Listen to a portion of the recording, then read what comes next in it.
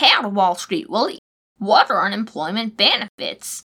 Unemployment benefits, also known as unemployment insurance, are weekly payments that the government provides to workers who have lost their job and meet certain eligibility criteria. It is meant to help people pay for essentials like rent and food while they are looking for a job. Unemployment benefits are given up to a certain amount of time, usually 26 weeks, or until the person finds a job, whichever is earlier.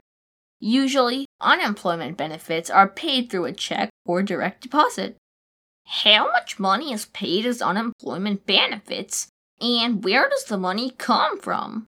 Unemployment benefit is usually significantly less than the income from your previous job.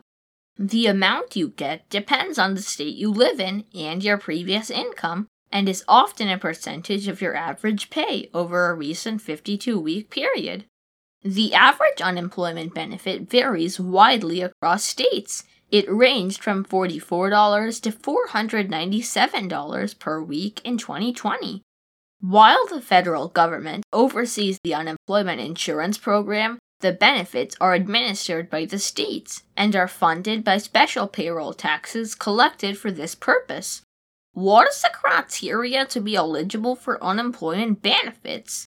The exact criteria varies by state, but usually you need to have worked for a certain amount of time, be actively looking for a job, and should have lost your job through no fault of your own.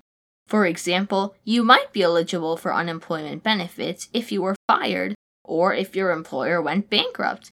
But if you resigned or were fired for a valid reason, then you wouldn't be eligible. Thank you very much, Wall Street Willie.